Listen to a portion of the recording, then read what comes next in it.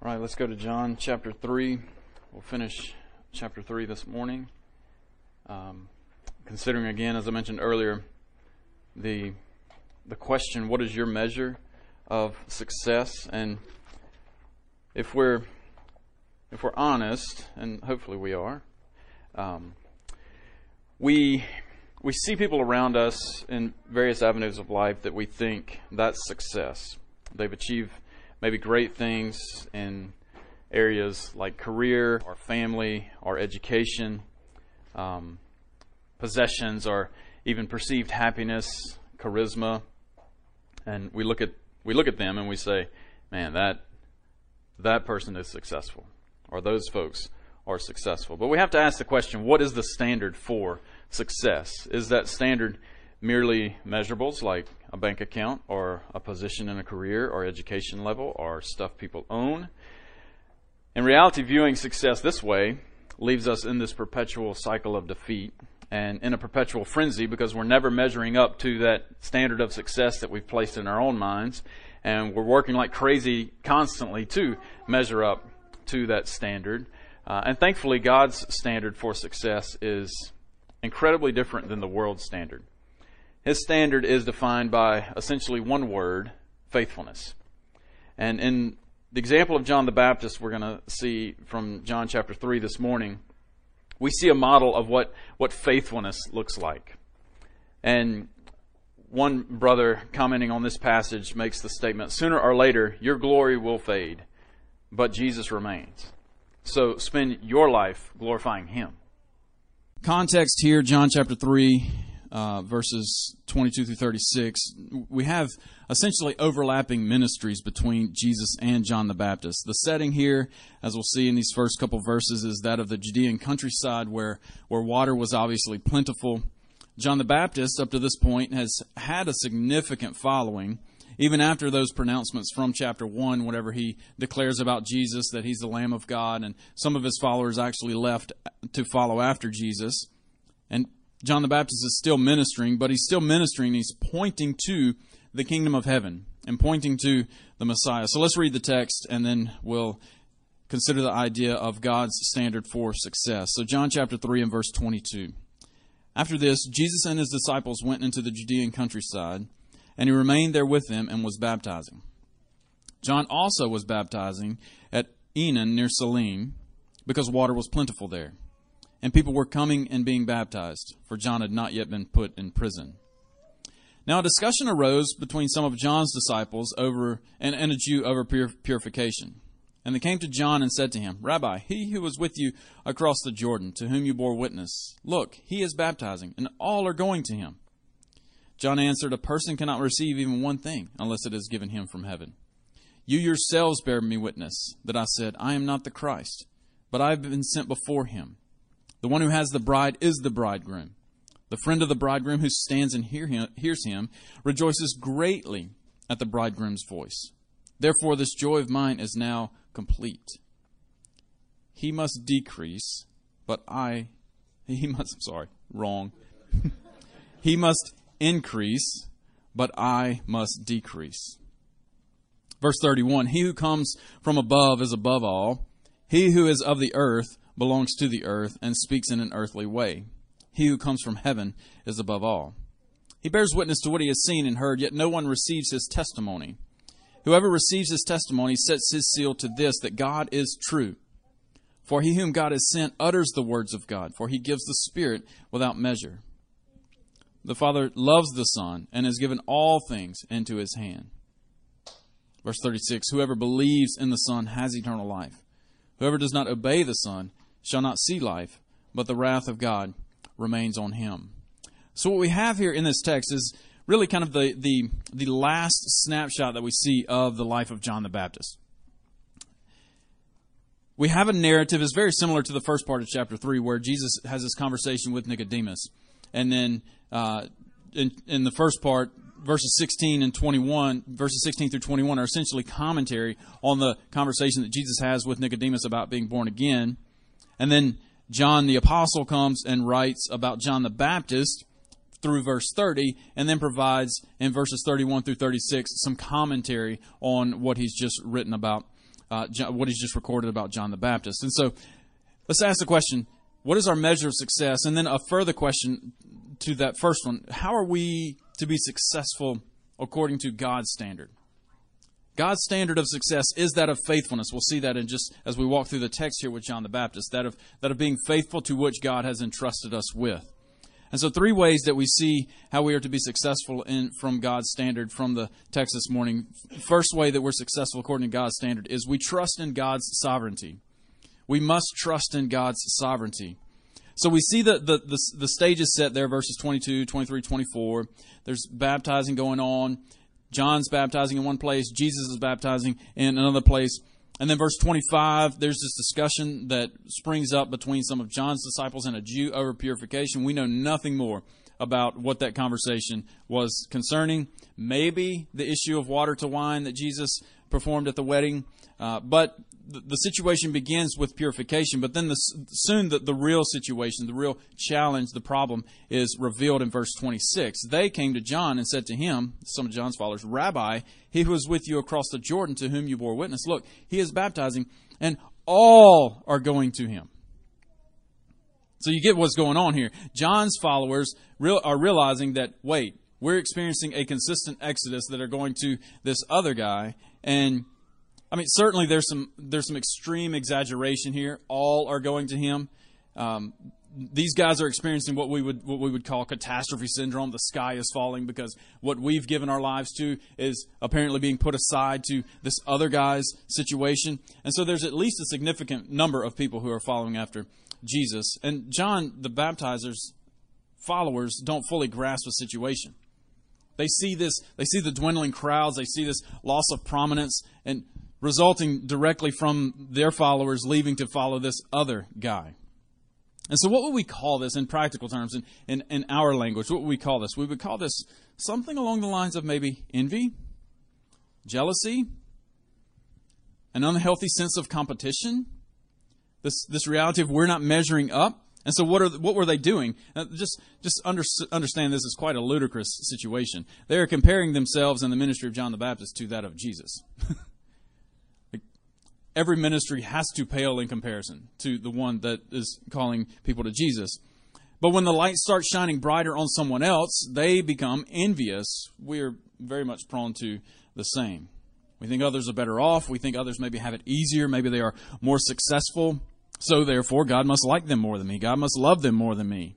And so John the Baptist's followers here become envious, and we're often prone to this same envy, which the root of envy is that of pride. It's a self-centeredness, a focus that is on us, wanting to lift ourselves up, quite often at the expense of others. But John's reply to his followers points to his absolute trust in God's sovereignty. Verse 27, so they come and they say, hey, everybody's leaving. We're done if you don't do something about this. And John says in verse 27, a person cannot receive even one thing unless it is given to him from heaven. Not one thing in life is left to chance. Now listen to this. Not one thing in life is left to chance. Verse 27, a person cannot receive even one thing unless it is given him from heaven. And so John's comment here, his statement of truth, leaves no room for anything in life to be left to chance, to be left to accident. Even one thing reminds us that God is in the middle of every detail of life. Absolutely every detail of life, God is in the middle. God is working His providential hand in every aspect of our lives. And so God is sovereign over good things in our lives that we rejoice in. God is sovereign over bad things in our lives that we are less inclined to rejoice in. God is sovereign over good people. God is sovereign over bad people. Jesus himself is going to tell Pilate at the end of John's Gospel in chapter 19, verse 11, that Pilate has the authority of death over Jesus, or so he thinks. Jesus tells him, you would have no authority over me at all unless it had been given you from above. And so not one thing in life is left to chance. And for the church, for us as Christians, to embrace this reality is a game changer. For us to understand that there is no such thing as an accident in God's economy. There is no coincidence. There is no chance in God's economy. And so we trust in God's sovereignty. And when we trust in God's sovereignty gives us proper perspective about life, and especially success in life. We're reminded that everything that we have is from God, but also everything that we don't have is from God. It's not just all that He gives us is from Him. It's also whatever He withholds from us is from Him as well. And so we can live with confidence in the now of life. So let's think just practically for a moment here how this impacts everyday life. What do we want out of life? We want something we can be passionate about, right? That's if you do read some of the modern research about success, the standard of success in the younger generations is no longer stuff. It's no longer money and possessions and things. It's satisfaction. It's living out your passion. It's doing something that you care about. And so often we may think, man, my life is boring. My life is just boring. Let's make this a little more applicable. Let's think about your job or your current status in life. Now, some people do have the privilege of working in a way that greatly aligns with their passion. Most of the population, however, work. And so there's this idea, love what you do and you'll never have to work a day in your life. Right? It sounds good. That's not reality. It's actually a terrible mindset to have. The point of your job, the point of your work, the point of your occupation is not just to have something to fuel your passion. The point of your job, the point of your life is for you to live for God's glory in that avenue of life. And you do so by trusting in sovereignty. R.C. Sproul, commenting on this statement specifically from John, he wrote, "The term vocation comes from the Latin word that means to call. God has called each of us to a place where we are in this life. Sadly, we often slip into jealousy, envy, and backbiting, trying to advance our position at others' expense, tearing down our neighbors so that we can replace them in status or in exaltation. When we do that, we despise the gifts that God has distributed in His wisdom. And so we can be content in our station in life as we are trusting in God's sovereignty. And so, more than living out your passion, your present station in life, the reality has to be I'm trusting in God's sovereignty, in where I am now.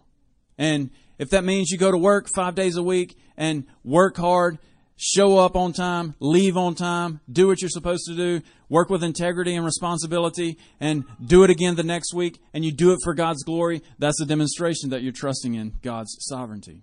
John's point here in verse 27 is a person cannot receive even one thing unless it is given him from heaven.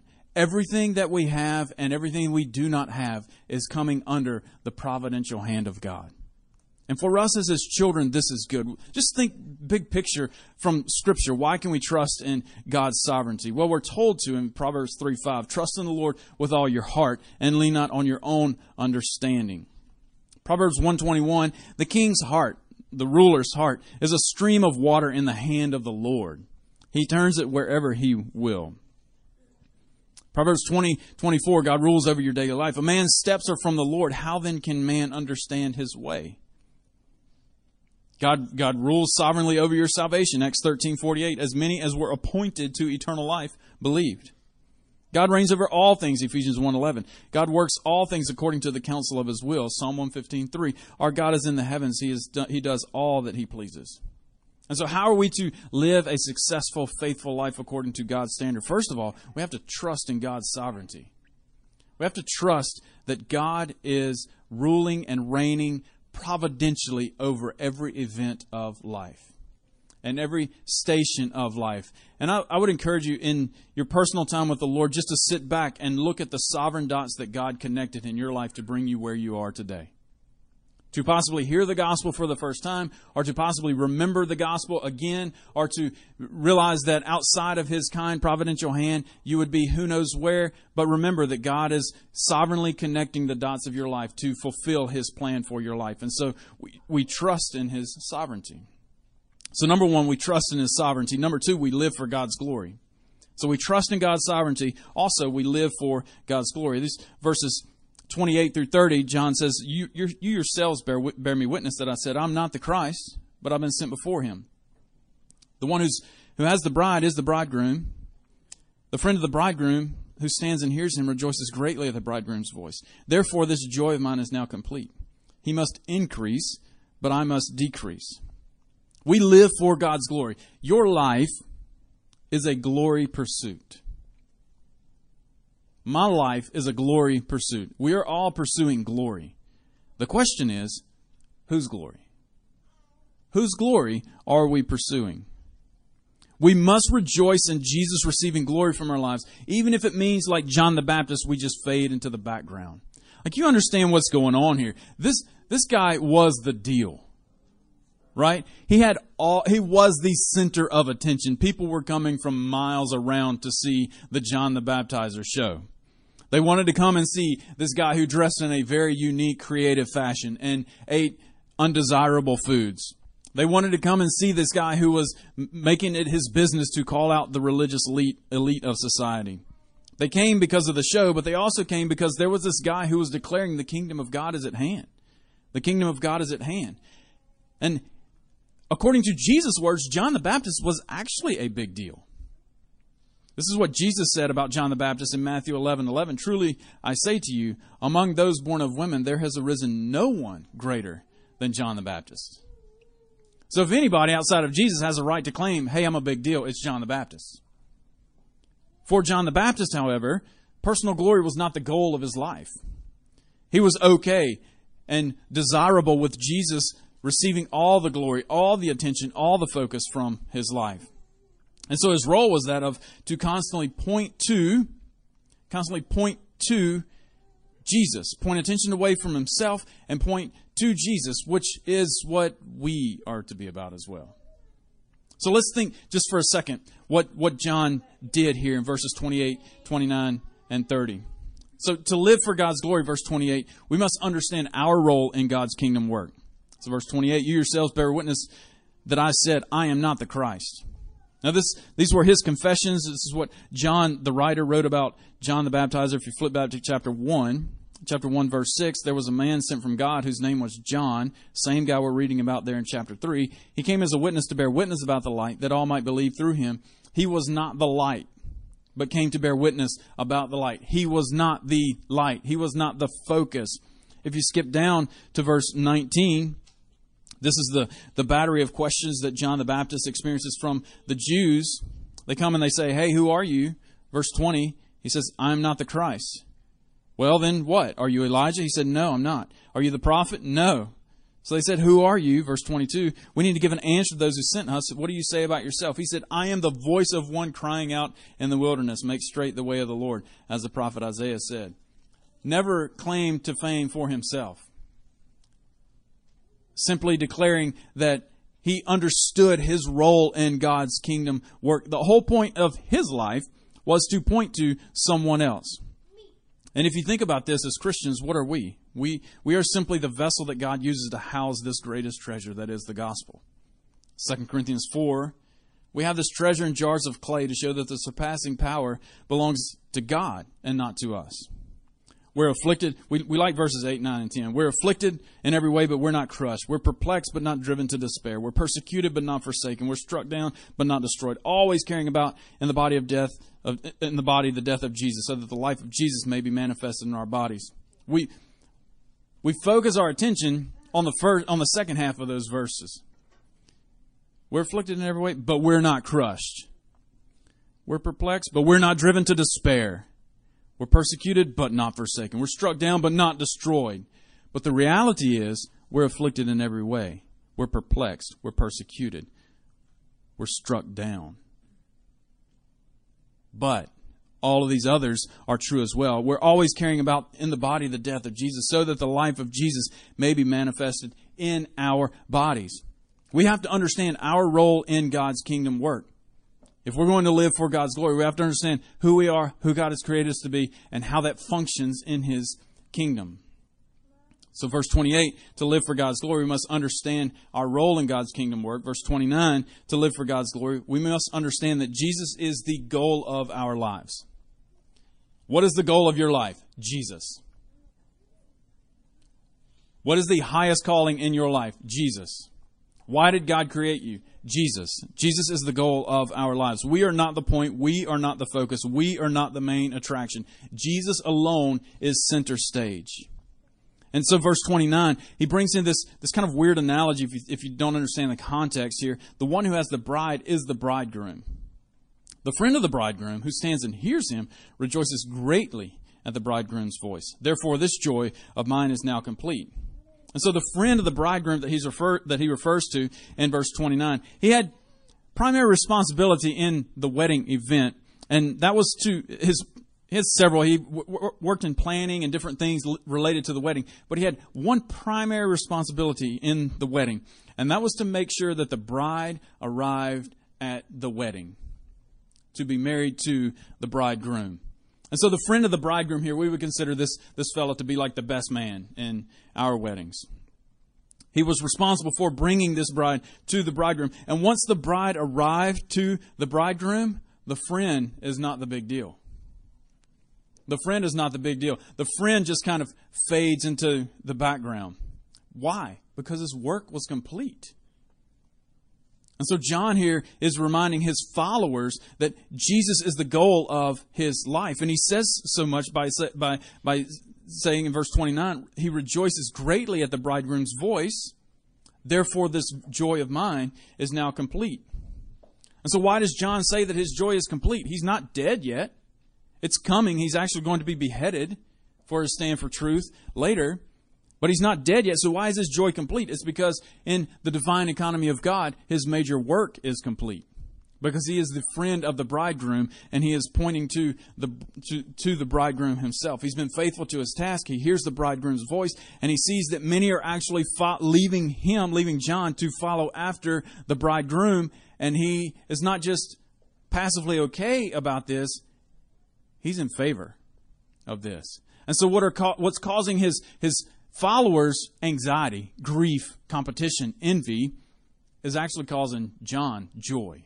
They're coming to him and saying, hey, everybody is leaving because of this guy. What are you going to do about this? And John is saying, no, this is supposed to happen because this guy is the goal. He rejoices in those that are leaving for the bridegroom.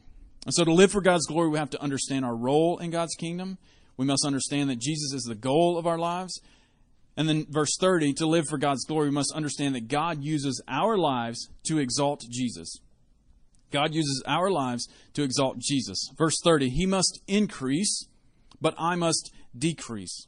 The word must here in verse 30, it's a divine imperative. It carries the idea of that which is the determined will of God. Before creation began, this was set in place. And there's no turning this over. And so John's mindset wasn't that he could chill now just that Jesus was on the scene. Rather, he viewed Jesus' rise to prominence and his fading into relative obscurity as necessary. And this wasn't John's plan for his life. This was God's plan for his life. When he makes this statement in verse 30, he must increase, but I must decrease. He's saying God is running my life. And how that affects me, I simply say yes. Proverbs 19:21. Many are the plans in the mind of a man, but it is the purpose of the Lord that will stand. And so it could mean seasons of rejoicing. It could mean seasons of suffering, seasons of promotion, seasons of being made nothing. We may be used prominently. We may exist in relative obscurity. Regardless of how it plays out in life, we exist to exalt Jesus. And God designs to use our lives to exalt Him, where we are, with what we are doing. And in John's context here, the moment had come for a significant handoff to the one that he had been declaring. He's coming, He's coming, He's coming. And now the situation is, no, He is here. And so this is not about me. And you can almost envision John saying at a later account to these guys who are coming to him saying, hey, what's up? Everybody's leaving. Saying, hey, you guys really need to consider bailing out as well. Because He's better than me. He's greater than me. He must increase. I must decrease. And so what do? We live for God's glory. And we do this everywhere. We do this in crazy ways through work overseas and different magnificent realities and preaching the Word and growing churches and all of these things. And we do it by showing up at work on Monday morning and working as if we're working for the Lord. And we do it when we're bathing kids at night. We do it when we are taking care of the things that God has entrusted to us. We do it in the seemingly great realities of life, but we do this in the mundane realities of life as well. You see, for some reason, especially in the American church, we've compartmentalized spirituality, right? Where living for God's glory relates to when I get on a plane and I go to the Middle East and serve the Lord in a different context. But while I'm here, I'm just working. But that doesn't happen on the pages of Scripture. We work for God's glory. We get on planes and go to places for God's glory. We raise families for God's glory. We preach and teach and sing in churches for God's glory. We fill in the blank for God's glory. And so, if we're going to be successful according to God's standard, we trust in God's sovereignty. We live for God's glory. And then, number 3, we rest in God's salvation. We rest in God's salvation. Verses 31 through 36 provide some commentary on the narrative of verses 22 through 30. And namely pointing to the fact that Jesus is superior. Jesus is greater. Jesus has preeminence over John the Baptist and over us. And so we have to rest in God's salvation. Three realities here in resting in God's salvation. One, we rest in the origin of our salvation. Verse 31, He who comes from above is above all. He who is of the earth belongs to the earth and speaks in an earthly way. He who comes from heaven is above all. We're resting in this origin of our salvation. Jesus comes from heaven. He is not a creation of earth.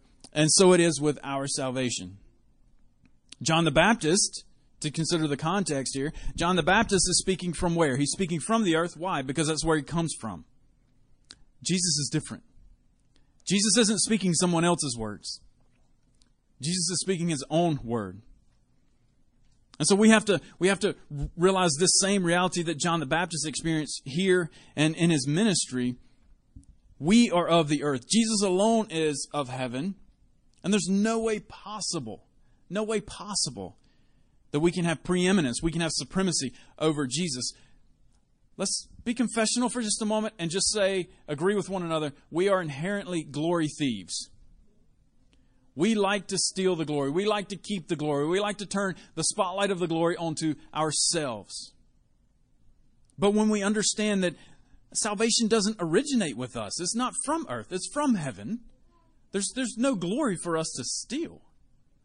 It's all the glory of Christ.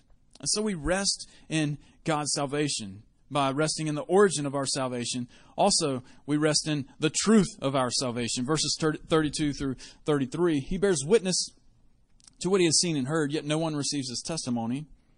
Whoever receives his testimony sets his seal to this, that God is true. This is a restatement of chapter 1, verses 11 and 12, essentially. He came to his own, and his own did not receive him. But to all who did receive him, to them he gave the right to become children of God. We're resting in the truth of our salvation, that salvation is of Christ alone.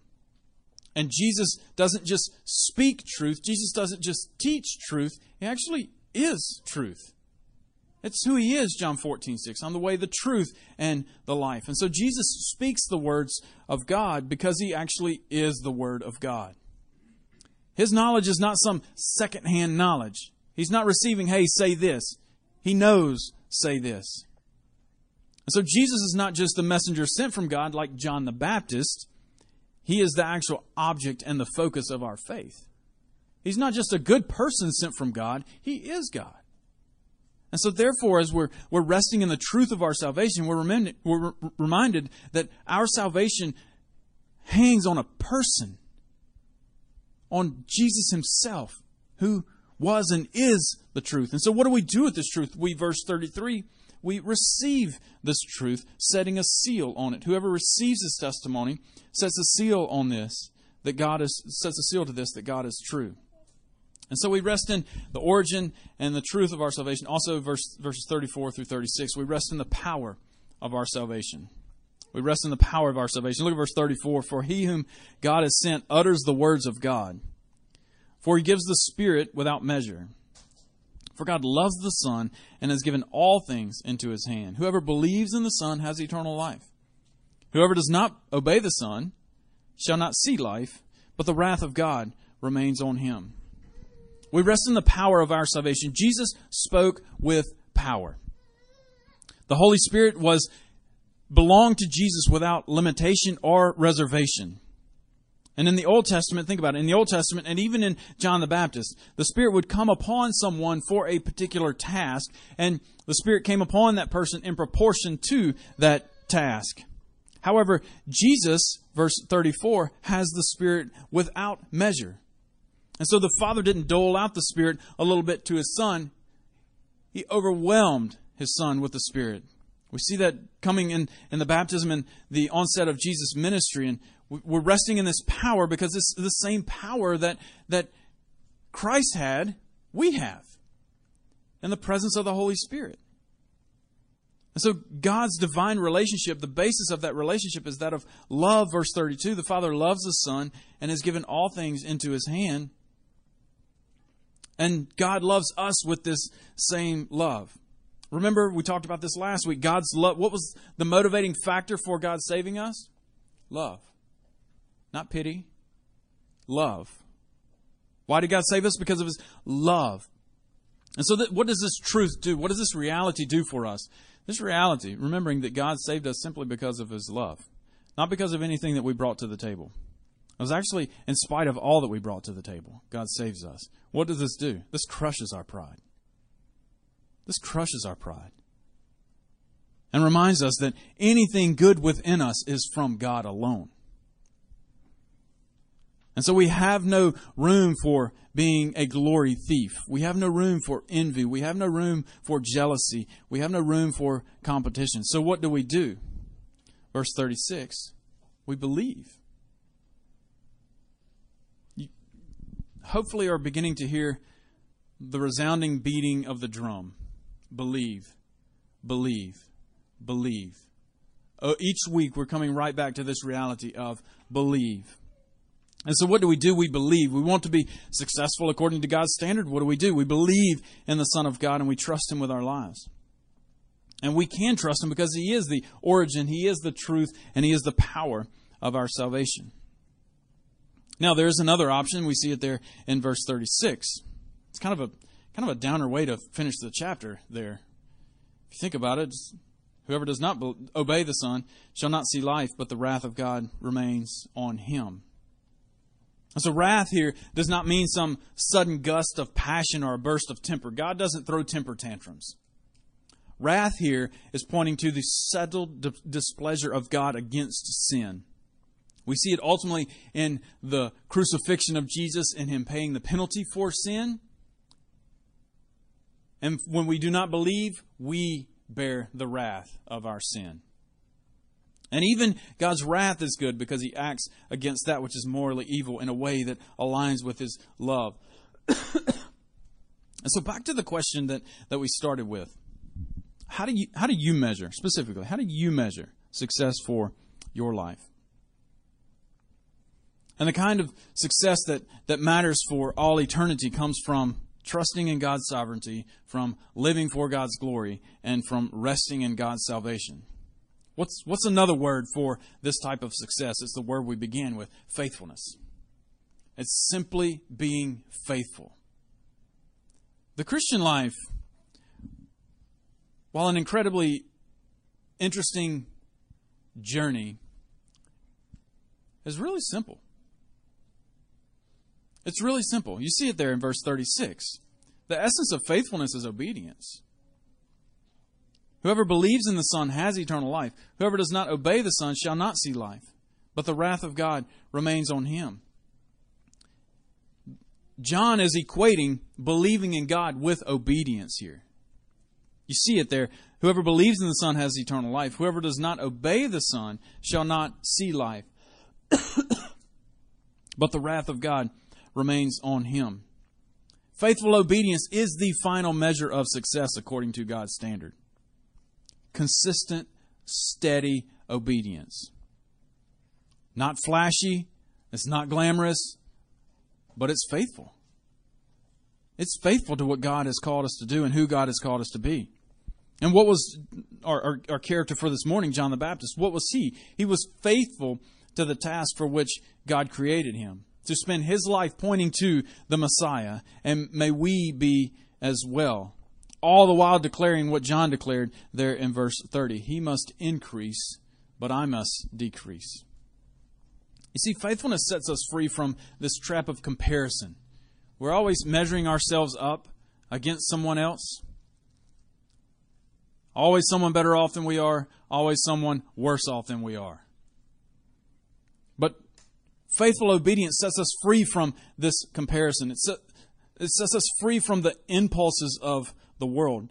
Faithfulness, success by God's standard, allows us to rest in the joy that is ours in Christ. John's words from verse 29 have to echo in our ears. The one who has the bride is the bridegroom. The friend of the bridegroom who stands and hears him rejoices greatly at the bridegroom's voice. Therefore, this joy of mine is now complete. And so faithfulness allows us to rest in the joy that is ours in Christ as we consistently declare to ourselves and to others, He must increase, I must decrease. He must increase, I must decrease. And in those seasons of life, those situations in life when we start to think, I'm going to take some of the glory here. Let's remember that we're trusting in God's sovereignty here. We are to be living for God's glory, and all the while we are resting in His salvation. It sounds like, based on the text, that this whole dynamic that we call the Christian life is really about God. Doesn't it? And that's because it is. And so then we can, like we read in 2 Corinthians, we can, in those seasons when we are afflicted, when we are perplexed, when we are persecuted, when we are forsaken, we can say, no, it's so that the life of Jesus may be manifested through me. And so come what may, our desire, our passion, our goal, our drive is to simply be faithful, pointing to Christ, living for His glory and for His glory alone. And so we have to ask the question, whose glory are we living for? What is that passion in your life? Is it stuff, success, happiness, fill in the blank, or is it truly Jesus? Just to let you know where this lands our character for the morning, he gets beheaded for his stand for truth. And so this doesn't always end in some flowery ride off into the sunset with butterflies in the meadow story. This often ends with us being crushed, with us being persecuted, with us being pressed down, with us being afflicted in every way, with us having thorns in the flesh that God says, no, I'm not taking that away from you. But it's in those seasons when we truly know that Christ is all and is in all. And we realize it's His glory that we're living for. And so, since we are living for His glory, since we are trusting in His sovereignty, since we are resting in His salvation, you know what we can do? We can trust Him with now. We can trust Him with now. And we can trust Him as we seek to live faithful, obedient lives in the regular rhythms of every day. And He's worth it. He is absolutely worth it. Who are you living your life for? Whose glory are you pursuing in life? Let's pray and we'll sing. Father in heaven, thank you for the truth of Scripture, teaching us that it is Jesus' glory alone that we're to live for. God, we confess that we trust in your sovereignty.